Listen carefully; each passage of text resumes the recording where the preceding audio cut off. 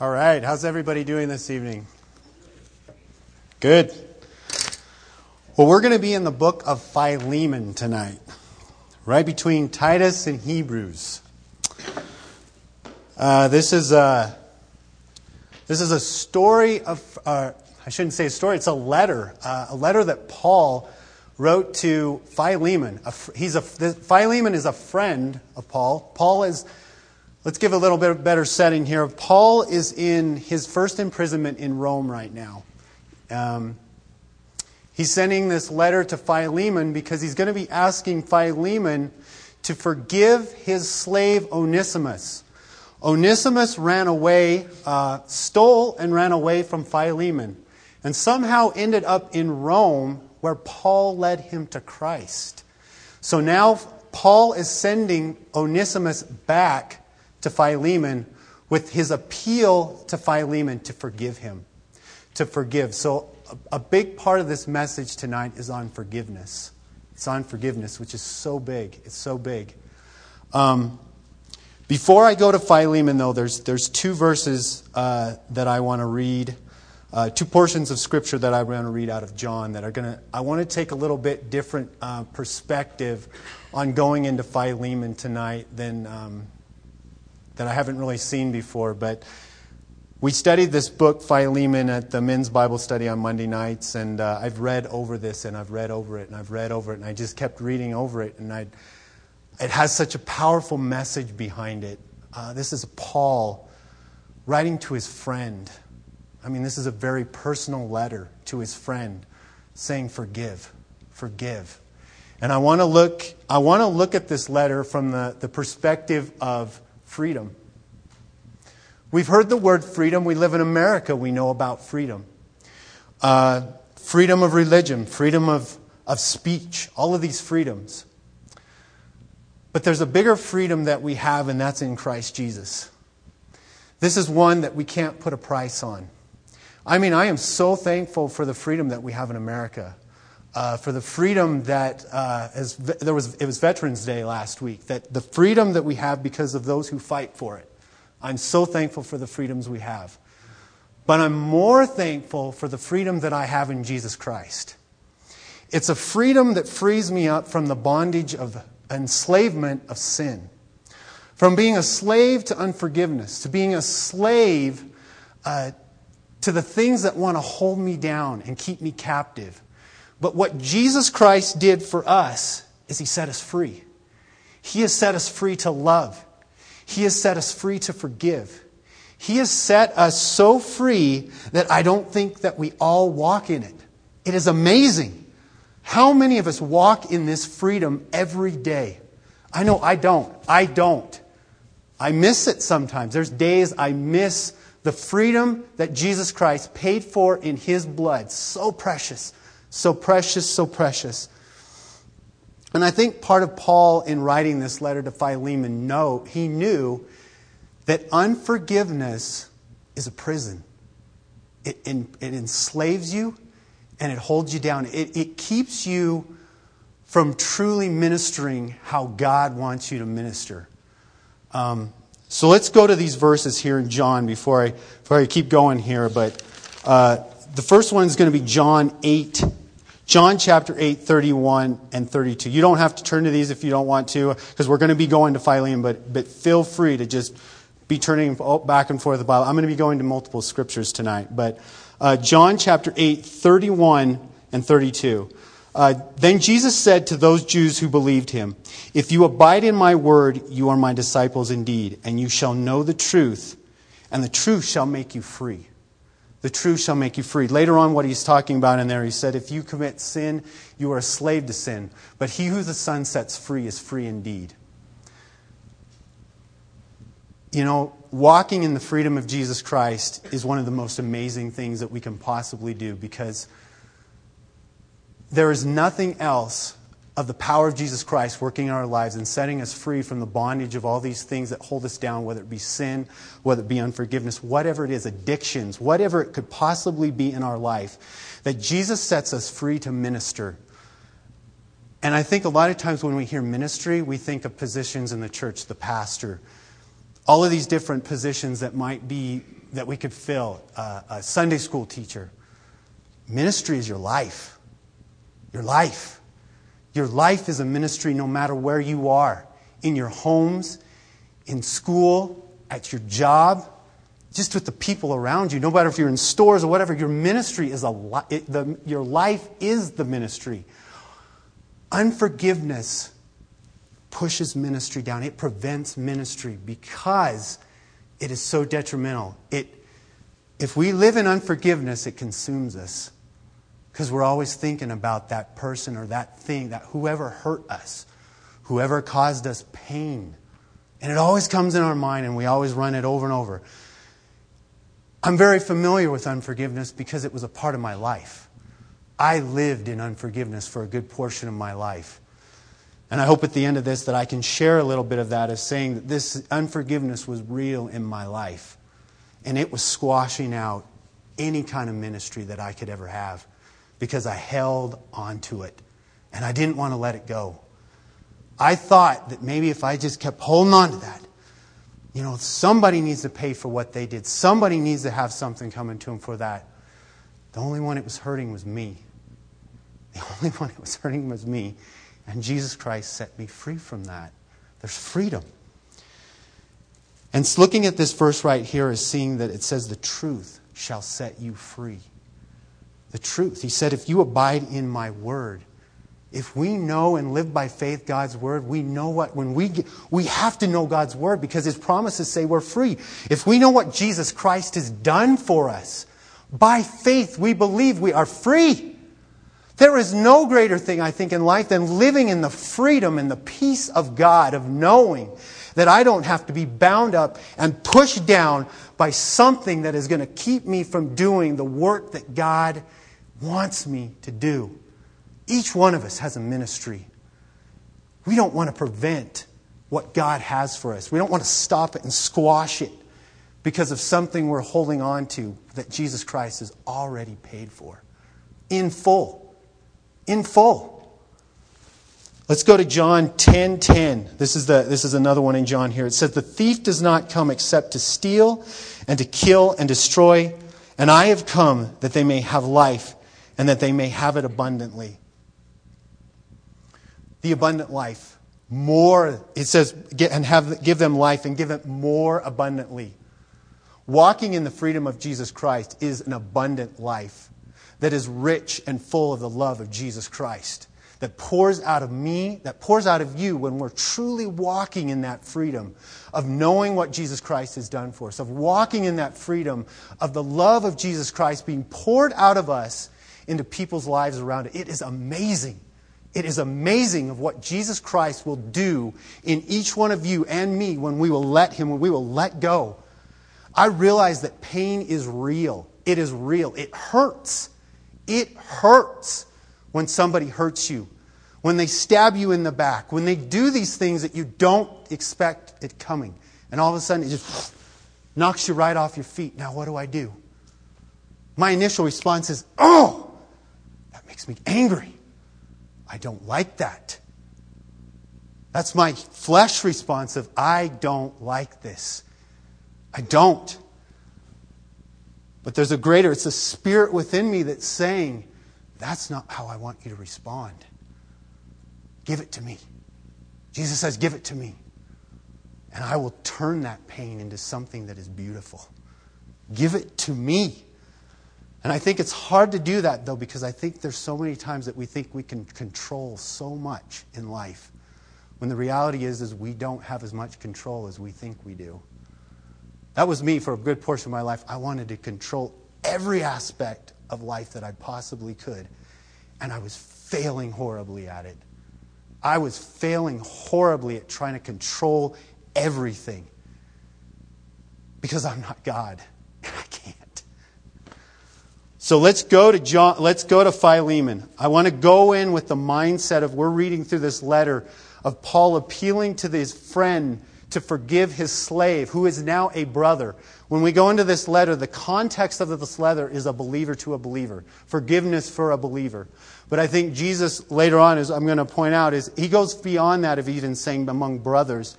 It's to those that are in the world that have hurt us. Jesus is calling us to a life that is filled with forgiveness. A life that is full of, how much are we forgiven?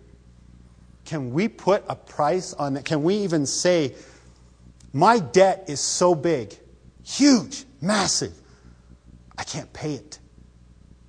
As we see later, something that Paul says in here that is very striking, that I think he resembles what Jesus said, is Jesus said, put it on my account. Put it on my account. I can't pay it, but Jesus can. But Jesus can. Philemon. It's a very short letter. It's not very long. I'm going to go ahead and I'm going to read it. It's 25 verses. Paul, a prisoner of Christ Jesus, and Timothy our brother, to Philemon our beloved friend and fellow laborer, to the beloved Apphia, Archippus, our fellow soldier, and to the church in your house. Grace to you and peace from God our Father and the Lord Jesus Christ. I thank my God, making mention of you always in my prayers, hearing of your love and faith which you have toward the Lord Jesus and toward all the saints, that the sharing of your faith may become effective by the acknowledgement of every good thing which is in you in Christ Jesus. For we have great joy and consolation in your love, because the hearts of the saints have been refreshed by you, brother. Therefore, though I might be very bold in Christ to command you what is fitting, yet for love's sake I rather appeal to you, being such a one as Paul, the aged, and now also a prisoner of Jesus Christ. I appeal to you for my son Onesimus, whom I have begotten while in my chains, who once was unprofitable to you, but now is profitable to you and to me. I am sending him back.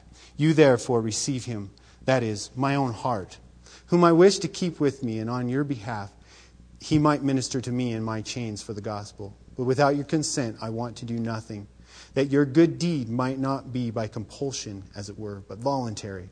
For perhaps he departed for a while for this purpose, that you might receive him forever, no longer as a slave, but more than a slave, a beloved brother, especially to me, but how much more to you, both in flesh and in the Lord. If then you count me as a partner, receive him as you would me. But if he has wronged you or owes anything, put that on my account. I, Paul, am writing this with my own hand. I will repay, not to mention that you owe me even your own self besides. Yes, brother, let me have joy from you in the Lord. Refresh my heart in the Lord. Having confidence in your obedience, I write to you, knowing that you will do even more than I say. But meanwhile, also prepare a guest room for me, for I trust that through your prayers I will be granted to you. Epaphras, my fellow prisoner in Christ Jesus greets you. So do Mark, Aristarchus, Demas, Luke, my fellow laborers. The grace of our Lord Jesus Christ be with your spirit. Amen. So as we read there and we saw at the very end, Paul said, I'm writing this with my own hand. He cared about this situation very much. Paul wanted to see restoration come between the relationship of Onesimus and Philemon. He said, later on when we see there, he said he wanted to have joy from what Philemon would do. When we're in a situation with conflict, let's say, the context of this letter is between brothers. Onesimus is now a brother in Christ, so now we have to look at it from that aspect. Yes, he did things, apparently, as it looks like, before he was saved. And I think there's a big reason that Paul's sending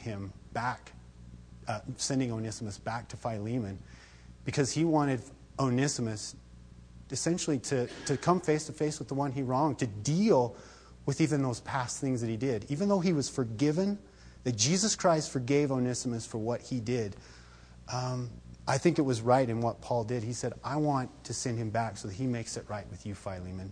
That even though, yes, Jesus Christ has forgiven him for these things, he needs to make it right with you. And you need to forgive him. At the beginning of this letter, as Paul goes in here, I like what he says there at the beginning. He says, a prisoner of Christ Jesus. He doesn't say he's a prisoner of Rome. He's a prisoner of Christ Jesus. He knew that Jesus Christ had him in that position in Rome right at that time. Rome could not hold Paul. Jesus Christ held Paul. And I think that's so important to remember in our lives, is no matter what situation we're in, where we're in. As we get to this, we see that he led Onesimus to Jesus Christ while in chains. In chains. So for us to look at, I'm waiting for the ideal opportunity to come up in ministry for me to jump in. Paul was in chains. And he was ministering. There's never an ideal situation in ministry. It's just, where are you? Who's around you? Can I minister here? Why not? Who lives in me? Jesus Christ. Is Jesus Christ bound by location or time or place? Never. Nothing can stop the power of Jesus Christ from moving when people allow it to flow and to move through them through the Holy Spirit. I think that was huge is when he says that. He says, I'm a prisoner of Christ. And of Timothy, our brother, to Philemon, our beloved friend and fellow laborer. He says, our beloved friend and fellow laborer. So this is a very intimate letter that he is writing to Philemon. He cares. You know, sometimes I think we look in through Scripture and see how Paul writes as, man, this guy was just like, boom, boom, boom, boom, you know. He was coming hard. This guy, Paul, is very relational. He wants relationships. He loves people because he loves Jesus Christ. Because he loves Jesus Christ. He says to the beloved Apphia, we believe that is Philemon's wife, and Archippus, that we believe that is, they believe that is Philemon's son, our fellow soldier to the church, and to the church in your house. Philemon had a church in his own home. He was housing a church. I'd say this guy is what Paul's writing is. We're going to see here, and this guy had a huge ministry, and in Colossae, they believe that Philemon was in Colossae. Philemon was written about the same time that the letter to Colossae, Colossians, and Ephesians was written. These two letters. Philemon is a guy that had a ministry. Not just because he had a church in his home, but I think later on what we see is, well, let's just go ahead and read it. I think let's just get right into it and see who this guy is a little bit more. We don't know a lot about Philemon. This is about as much as we know about Philemon right here. It says in verse 4, I thank my God making mention of you always in my prayers, hearing of your love and faith which you have toward the Lord Jesus and toward all the saints, that the sharing of your faith may become effective by the acknowledgement of every good thing which is in you in Christ Jesus. For we have great joy and consolation in your love, because the hearts of the saints have been refreshed by you, brother. Paul's praying for me. Verse 5, he says, hearing of your love and faith. Paul's heard about it. He's in Rome and he's heard about it. So this guy is ministering. This guy is doing what Jesus has asked him to do. He's walking in the love of Jesus Christ. It says, I've heard of your love and faith which you have toward the Lord Jesus and toward all the saints. All the saints.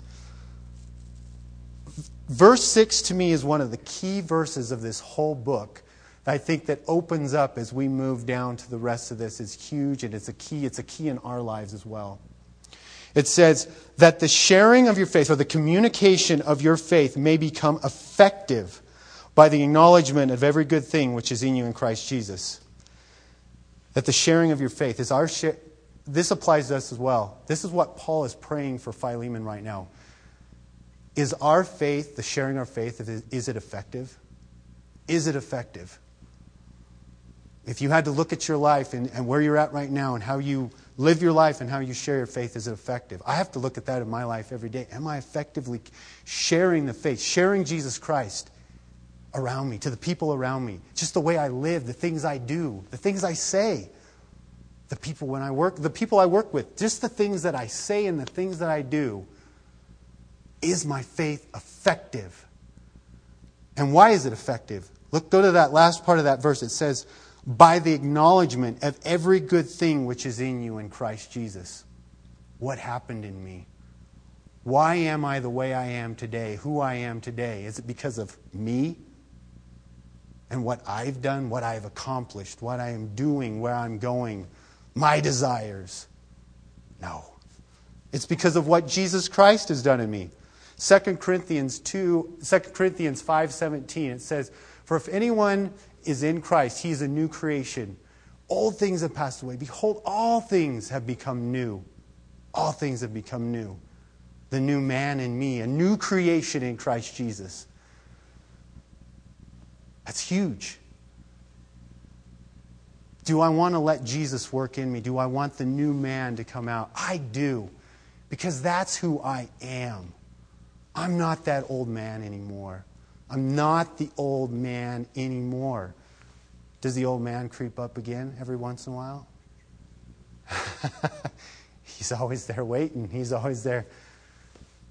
Whatever it is, any situation, he's there waiting for a little opportunity of just slide a little something in there. Maybe I'll get you off. Maybe I'll get you off track just a little bit. And I'll take a hold of that. Wow. How easy it is to go that direction sometimes. But that's why it's so important that we're walking according to the Spirit and not according to the flesh.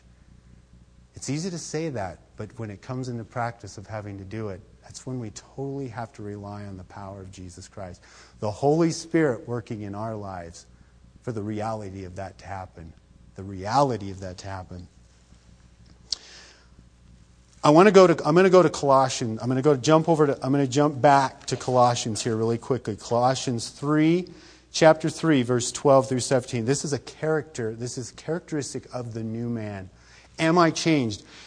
Is what we were looking at in Philemon there when we were saying the acknowledgement of as Paul says, that your faith is effective because of the acknowledgement of every good thing that is in you in Christ Jesus. What happened in me? Do I acknowledge that? Is that real? Is it a real thing that happened in my life? Is why my faith is effective? Is based solely on what Jesus Christ has done in me. That's what it's based on, is what Him, and Him alone. Not on anything that I could possibly do. It says, therefore, as the elect of God, holy in love, put on tender mercies, kindness, humility, meekness, long-suffering, bearing with one another, and forgiving one another. If anyone has a complaint against another, even as Christ forgave you, so you also must do. But above all things, put on love, which is the bond of perfection. And let the peace of God rule in your hearts, to which you were called in one body. And be thankful. Let the word of Christ dwell in you richly, in all wisdom, teaching and admonishing one another in psalms and hymns and spiritual songs, singing with grace in your hearts to the Lord. And whatever you do in word or deed, do all in the name of the Lord Jesus, giving thanks to God the Father through Him. Why do I do the things I do? Now as the new man, why do I do them? It says I'm doing them all in the name of the Lord Jesus. I'm doing them for His glory. The characteristics that we read there of that new man in me is forgiveness. I think Paul puts that in there. This would recall to Philemon's memory of, how much am I forgiven? Just so much. Just as much as Christ forgave me, I extend forgiveness. I want to do what my master does. I want to do what the master does. Who's my master? That's a good question. I hope it's Jesus Christ. Because that, in a sense, unforgiveness wants to take the place of Jesus Christ and be your master. It wants to enslave you. It wants to put you in that place of saying, I am hurt, and I'm just angry at this person right now. I don't want to forgive them. But that puts us in a place of saying, Jesus, you are not my master. This pain is my master. This pain is my God. This thing that wants to control my life is going to keep me from ministering and being what Jesus Christ freed me for the purpose of His glory. I want to be a vessel used for the glory of God. Do you? Do you want to be used for God's glory and see the power of God working through you in the lives of people around you? People who are saved. Maybe you need to be forgiven. I know I've had to ask for forgiveness from brothers and sisters before for the things that I've done. What about the people that are in the world? Are they going to see anything in me and us that is different? Or are they going to call us hypocrites? Hypocrites. You say one thing and you do another. Sometimes I feel very hypocritical in the things that I do. Very hypocritical. Because I say it, and then sometimes I don't do it. Praise God, there is the conviction of the Holy Spirit to say, what have you just done? That is not what the Master is doing. That's not what Jesus Christ is doing. Thank you. I praise God for that conviction. Sometimes we think, man, conviction. Man, that brings me back on track. That gets me in line with saying, that's wrong. It was wrong. It was wrong. It was wrong. Thank you, Jesus, that you corrected me. You rebuked me. Because I want to stay in line with what you're doing. I think that's what some of what Paul is doing here with Philemon is saying, you remember what Jesus, remember what has happened to you. Every good thing that has happened in you. You are a new man in Christ Jesus. You are not the same you used to be. And I think that's leading him down this road of, you're going to be able to forgive. You will be able to forgive because of what Jesus Christ has done in you. Because I don't know. I don't know that in that day. I really don't have a good concept of slavery and what that was like with a master and his slave, as the slave basically ripped him off and ran off. But he was angry. I imagine there was some anger there probably. He stole from me. Probably glad he was gone. Yeah, maybe so. But he probably still thought about it, though. I don't know, when somebody kind of jabs me a little bit, if I'm walking in the flesh, then, they got me. They got me. But that's not our attitude. That's what our attitude should not be in that. And I think that's what Paul is starting to lead Philemon a little bit down that road of saying, prepare yourself for what I'm about to tell you of who just became a brother. It was your slave, Onesimus. He's become a brother now. This kind of changes things a little bit more, doesn't it? Where you're in one body. You were both bought with the blood of Jesus Christ. This is different now. I don't know. I think this is a really good setup that Paul is doing here. He's setting Philemon up in a sense to say, yeah, you're right, Paul. Man, God has done amazing things in my life. Absolutely. The crazy thing about this is what they believe is that Onesimus actually probably took this letter to Philemon. So Onesimus was standing there in front of Philemon with this letter from Paul. He had a letter. In verse 8, he says, therefore, though I might be, this is Paul, though I might be very bold in Christ to command you what is fitting, yet for love's sake, I rather appeal to you, being such a one as Paul the aged, and now also a prisoner of Jesus Christ. I appeal to you for my son Onesimus, whom I have begotten while in my chains. Did you catch that? My son. This slave is very important to Paul. He says he's my son because I begot him in my chains. I begot him in my chains. Let's keep going here. He says, who once was unprofitable to you, but now is profitable to you and me. I am sending him back to you, therefore. Receive him. That is my own heart. I'm sending him back like I'm coming to you. I can't come, but I'm sending you like my own heart is coming to you. Receive him like you would receive me. Receive him like you'd receive me. He says, whom I wish to keep with me, that on your behalf he might minister to me in my chains for the gospel. But without your consent I wanted to do nothing, that your good deed might not be by compulsion, as it were, but voluntary.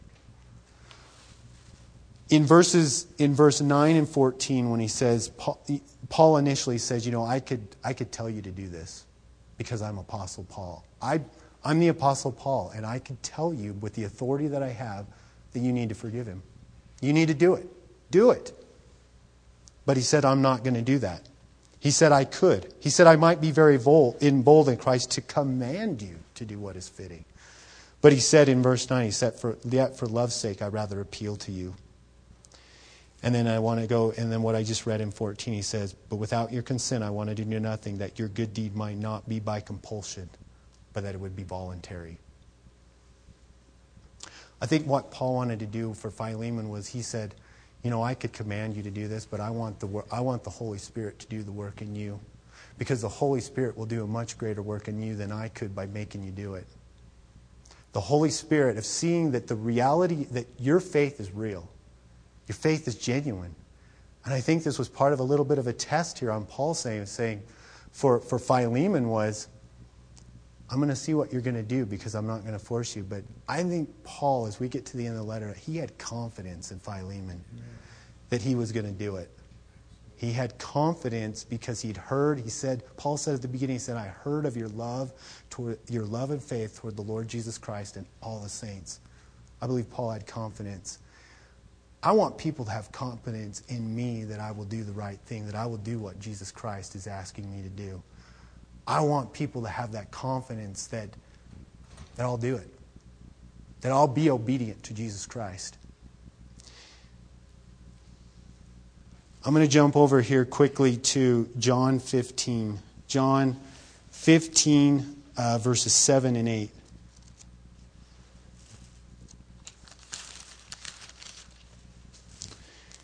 This is the portion of Scripture where Jesus is talking about He's the vine, we are the branches. We are the vine, He is the branches. We need to be in the vine. He says in verse 7, He said, if you abide in me and my words abide in you, you will ask what you desire and it shall be done for you. By this my Father is glorified, that you bear much fruit, so you will be my disciples. I wanted to bring these two portions of Scripture in here as He's saying, my Father is glorified in that you bear much fruit. Part of what Paul's saying here, I think, in this portion of letting the Holy Spirit do the work, of He's saying, I'm not going to force you, I want you to do it. I have confidence that you're going to do it because the Holy Spirit working in you. Philemon has a spirit, he's walking a Spirit-filled life that is bearing fruit. God is glorified by Philemon's life. I want to live a life like that. I want to live a life that bears much fruit. It says, my Father is glorified in that you bear much fruit. Much fruit. That is only through the Spirit. A Spirit-filled life, empowered by Jesus Christ, is without a doubt the most powerful and exciting life you could ever live. Without a doubt, it is. Sometimes it doesn't feel like it, but feelings are deceiving. It's by faith, and faith alone. I believe that it is because Jesus says it is. Why do I believe the things I do? Because Jesus says they are. Because His Word said it is. He said, abide in me, and my words abide in you. When I put His Word into me, it is living and active. As Hebrews says, sharper than any two-edged sword. It does what it says it will do. Do I believe it, though? It's by faith. It's not by feelings. Feelings are deceptive, and they lie. Jesus doesn't lie. So where does my faith lie? In feelings or in Jesus Christ? Jesus Christ. Jesus Christ.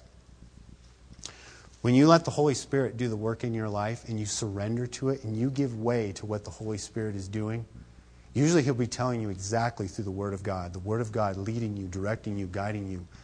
He'll call it to your memory of you thinking and remembering these things that Jesus said, that the Word of God says.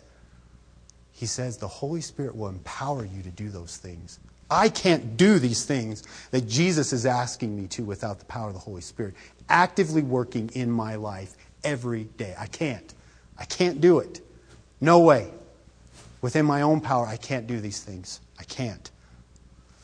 So as we look at this, Paul he keeps leading Philemon down this road of getting to where he's going to mention Onesimus here.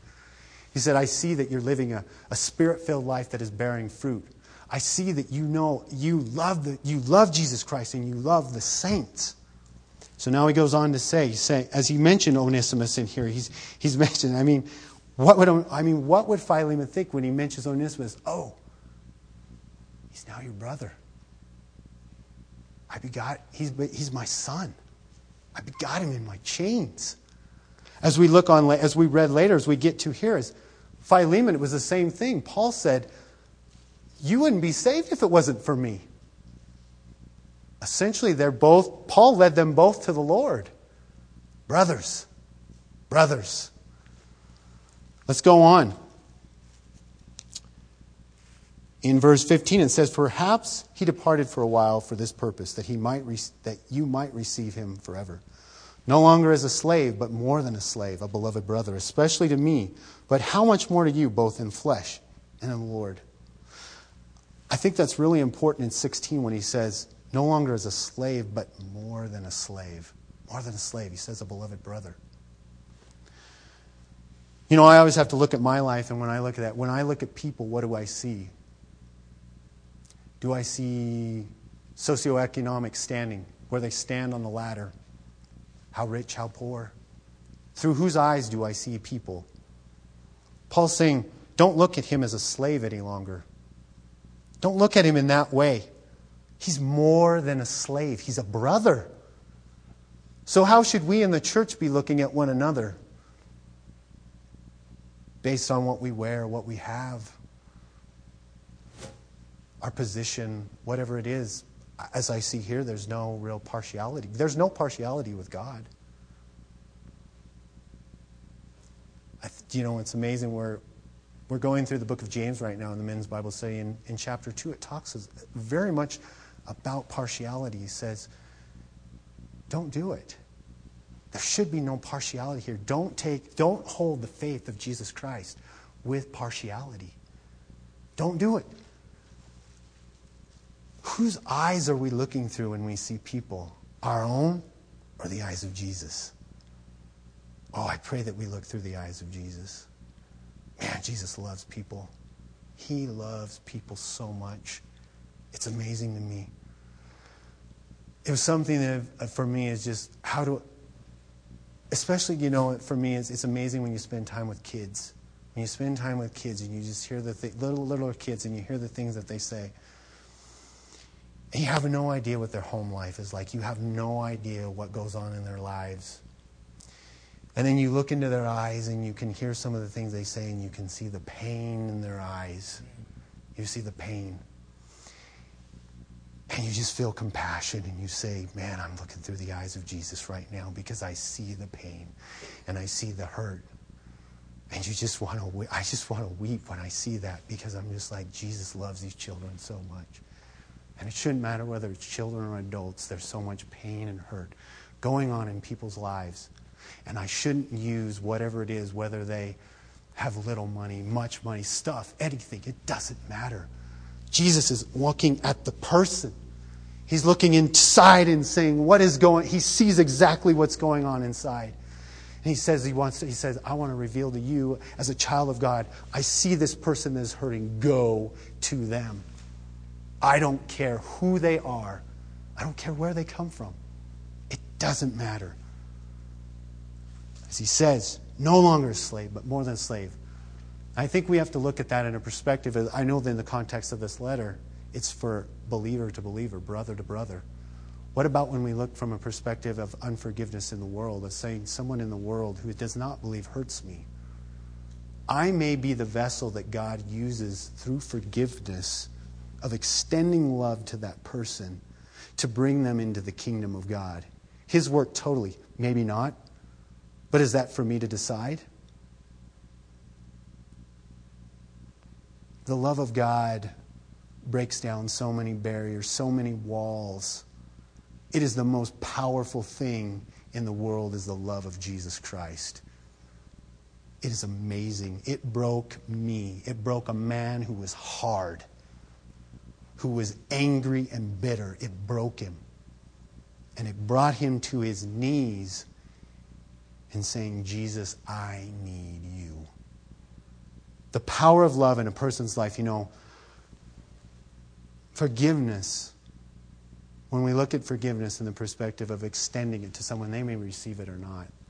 Forgiveness is for me. I think that's something that Paul wanted to relay to Philemon is you need to forgive. I know that Onesimus is probably standing right in front of you, but I don't want your life to be hindered by unforgiveness. Forgive and be free. Be free. Be free. So as we go on past this part of seeing, Paul is just laying this out so beautifully in this personal letter of saying, I don't know how Philemon could not be at a place of saying, man, I am going to forgive. I am going to forgive because Paul has spoken so much here. My slave is no longer just a slave. He's a brother. He's more than a slave. He's my brother. I know what Jesus Christ has done in my life. He's forgiven me so much. Paul has done a masterful job, and I know it was only through the Holy Spirit that he wrote this letter this way. that we could read essentially Paul's this is like personal mail. We get to read personal mail here of this letter that was very personal. We get to read it, and it speaks into our lives. It's amazing. Let's keep going on. We're getting close here to finishing up here. As he goes on, he says, "If then you count me as a partner, receive," this is verse 17, "receive him as you would me. But if he has wronged you or owes anything, put that on my account." Put that on my account. This is what I was referencing, that I think Paul was speaking. He sounds a lot like Jesus in this, of what Jesus would say is, put it on my account. Put it on my account. Put it on my account. When I came to Jesus, when all of us came to Jesus Christ, bringing our sins to him, he said, "You'll come to me and surrender me? Put it on my account. Put it on my account."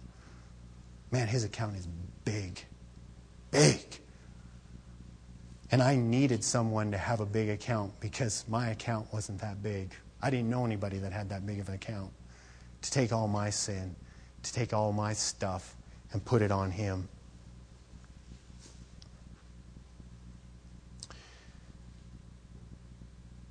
And I think that's always something when we say that Jesus is saying the same thing. I think Philemon would have said that is, what has Christ done for me? He said, put it on my account. Put it on my account. Man, you can't deny that. That is awesome. That is awesome when Jesus says that. Put it on my account. I'll take it. What does it say in 2 Corinthians 5:21? "For he made him who knew no sin to be sin for us, that we might become the righteousness of God in him." He made him who knew no sin to be sin for us. That's big. That's big. That we might become the righteousness of God in him. His righteousness applied on my account, your account. I can't buy that righteousness. He has to give it.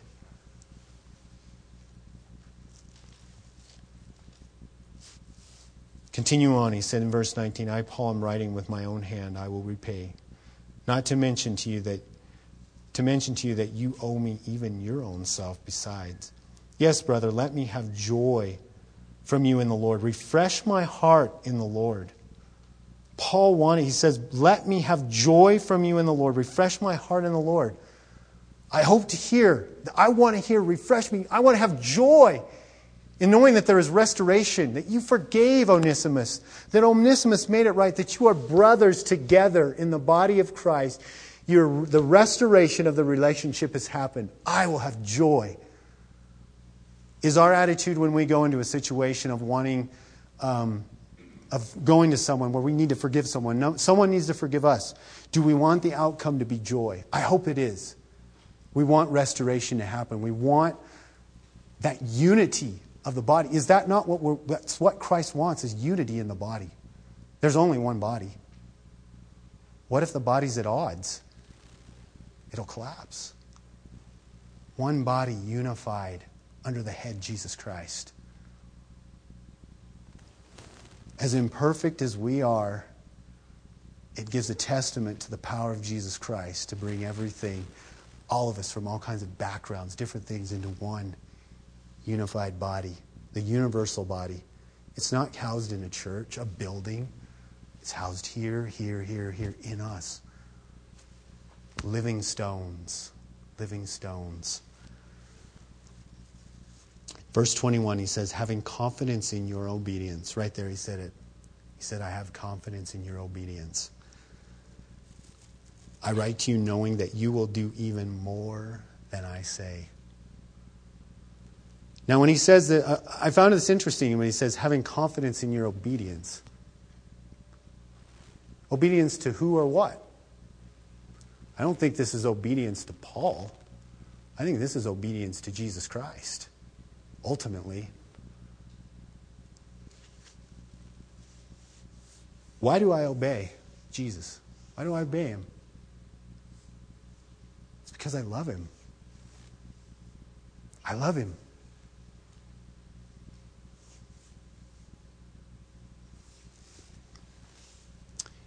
He created me a new man. new birth, the new birth. I'm born again as a new man. He did that. All because he loves us. Romans 5:8, God demonstrated his love for us in that while we were still sinners, Christ died for us. His love. We were still sinners. Why would God love sinners? Because he can redeem them. Because he's going to glorify himself and redeem his creation. Because he loves us. I think is what we take away from this letter is, as Paul, as he finishes up there, he says, prepare a guest room for me, for I trust that through your prayers I will be granted to you. And then he says a farewell of greetings from these fellow laborers. But I think of what God is asking us, and even what he was asking of Philemon, is live a life of forgiveness. Remember what Jesus Christ did for you, what he's done in you, what he's continuing to do in you. Don't let anything hinder the ministry that you have. That applies to us today. The ministry that God has given each one of us, do not let it be hindered by anything, any seed of unforgiveness. And we could go even beyond unforgiveness. Unforgiveness is what I chose, because that's the overall theme of this letter. Forgiveness and restoration. But it could be any seed of anything in our lives that enslaves us. Anything that is there that could possibly enslave us. And in a sense, become our master. And take the place of Jesus Christ. I don't want to be in that place where something is competing with Jesus Christ to being the master of my life. Because that squashes and prevents all ministry. When Jesus is pushed aside and I'm letting something else dominate my life, that's my focus. I'm not thinking about Jesus at that point. I'm thinking about I got to take care of this or do this or this thing or this thing. And life has a way of things just happening in life that they can happen. There are things that come in our lives, that come in our lives, that come in our lives. And they can do things, and if we let them, we have a choice. We do have a choice. But Jesus Christ, I say we have to live, and I mean this word just resonated and resonated through me. Freedom! I mean, can you just throw your fist in the air and go, freedom! Because of what Jesus Christ did. I mean, part of this story for me is this. I kept reading it over and over, this letter, I think, because it was part of what my life looked like. Not in the sense of what Philemon did, but I was living in a life of unforgiveness. For me, as a young boy, I grew up on a farm. My dad loved to farm. I felt like he loved the farm more than he loved me. And I grew to hate that farm. I hated it. I hated that farm. And I had unforgiveness for my father because I felt like he loved something more than he loved me. And he cared about something more than he cared about me.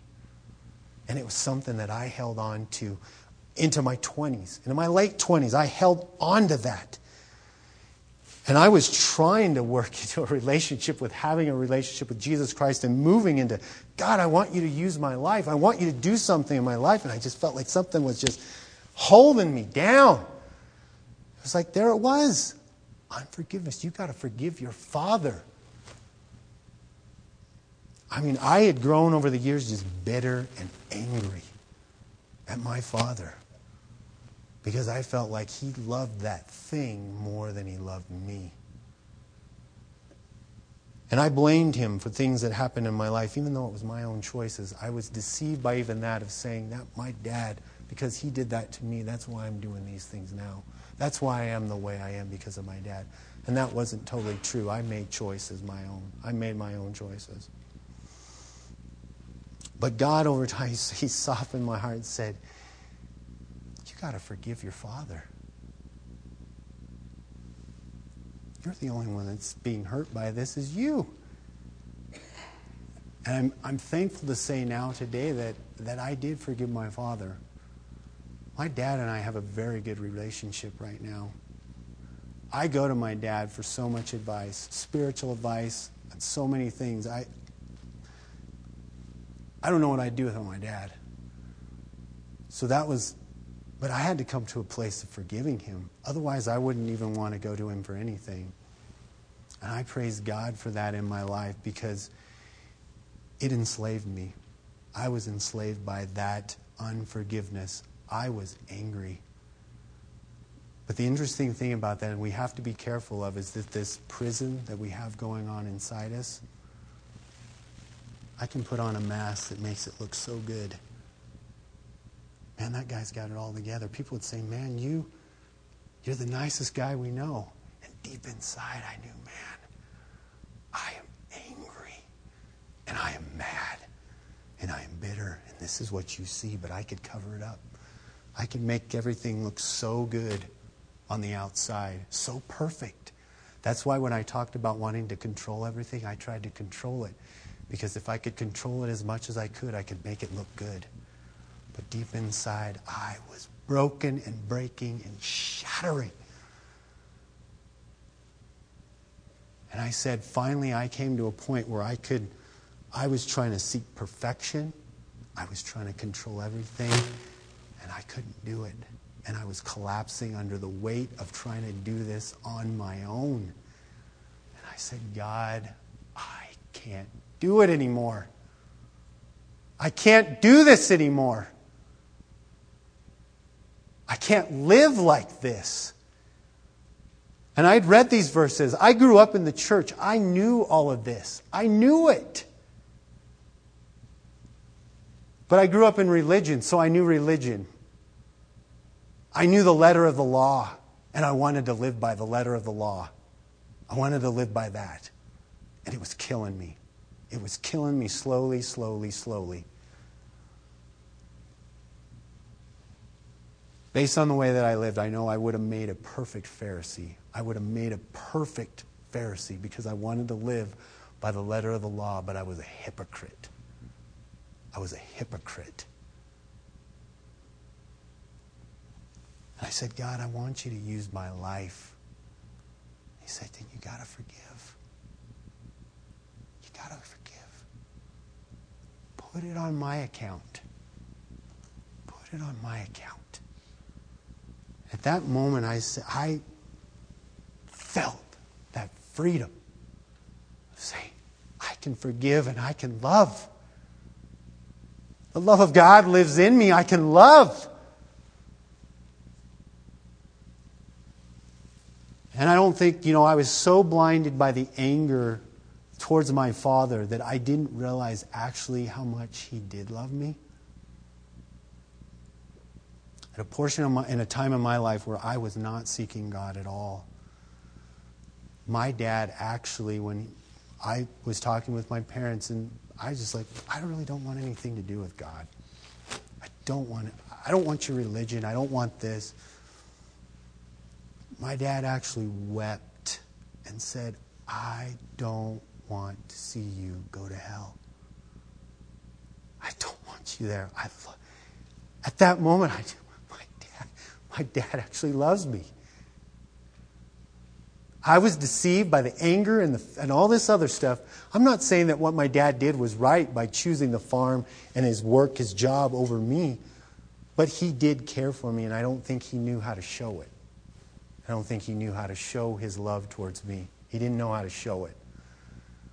But I was not right in accusing him and saying that my father did not love me. Because he did.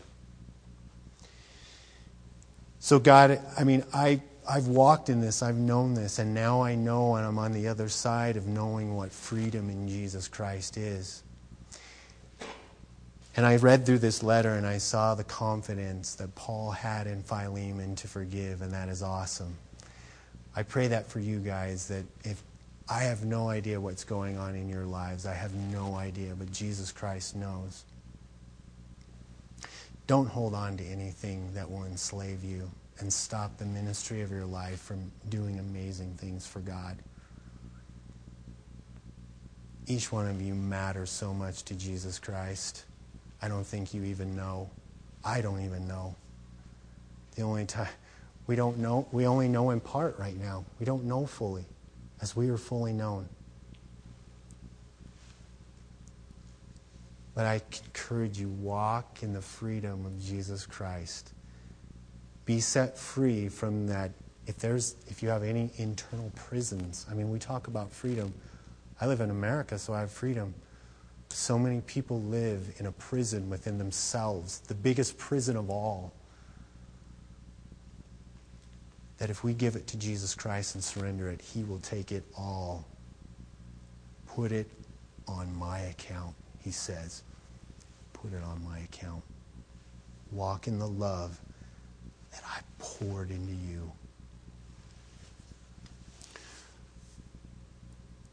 The one verse that always has resonated with me, and this is the last thing here, is Galatians 2:20. For I've been crucified with Christ, and the life I know is no longer I who live, but it's Christ who lives in me. And the life I now live in the flesh, I live by faith in the Son of God who loved me and gave Himself for me. It is no longer I who live, but Christ lives in me. I got to lay aside everything else that hinders. I got to lay aside this stuff that is about me. I got to lay this stuff aside. It says, I no longer live. I've been crucified. I laid down the old man. I crucify that stuff. I say, Jesus, control my life. I'm compelled. I want to be controlled by your love. I don't want to be hindered by these things that want to drag me down, that want to take me out. As we read in John 10:10, the thief comes only to steal, kill, and destroy. Do not let the enemy enter into your lives and take away your joy, your peace, the ministry that God has given each one of you. And it is powerful. When you walk in a Spirit-filled life, the ministry that God gives each one of you, it's unique to each one of you. God gives each one of us a unique ministry, only that we can do. And He'll accomplish it through us if we'll just say, yes, Jesus, be the master of my life. I won't let this other stuff enslave me. You are my master. I pray that for your lives, guys, that Jesus Christ is your master. Don't let these things enslave you. Don't let anything enslave you. Give it all to Jesus. Put it on His account. Put it on His account, because He said, I took it. It's sufficient. My blood's sufficient. All sufficient. So I hope that you got something out of that. You know, it's forgiveness is an amazing thing. It sets you free. It sets you free. And it gives you freedom in Jesus Christ to minister how He wants you to minister, how He desires you to minister. God loves you very much, each one of you, very, very much. I can't even convey how much He loves you. And He wants to see you walk in freedom. Freedom in Christ. Let's pray. Heavenly Father, Lord God, we thank you and we praise you for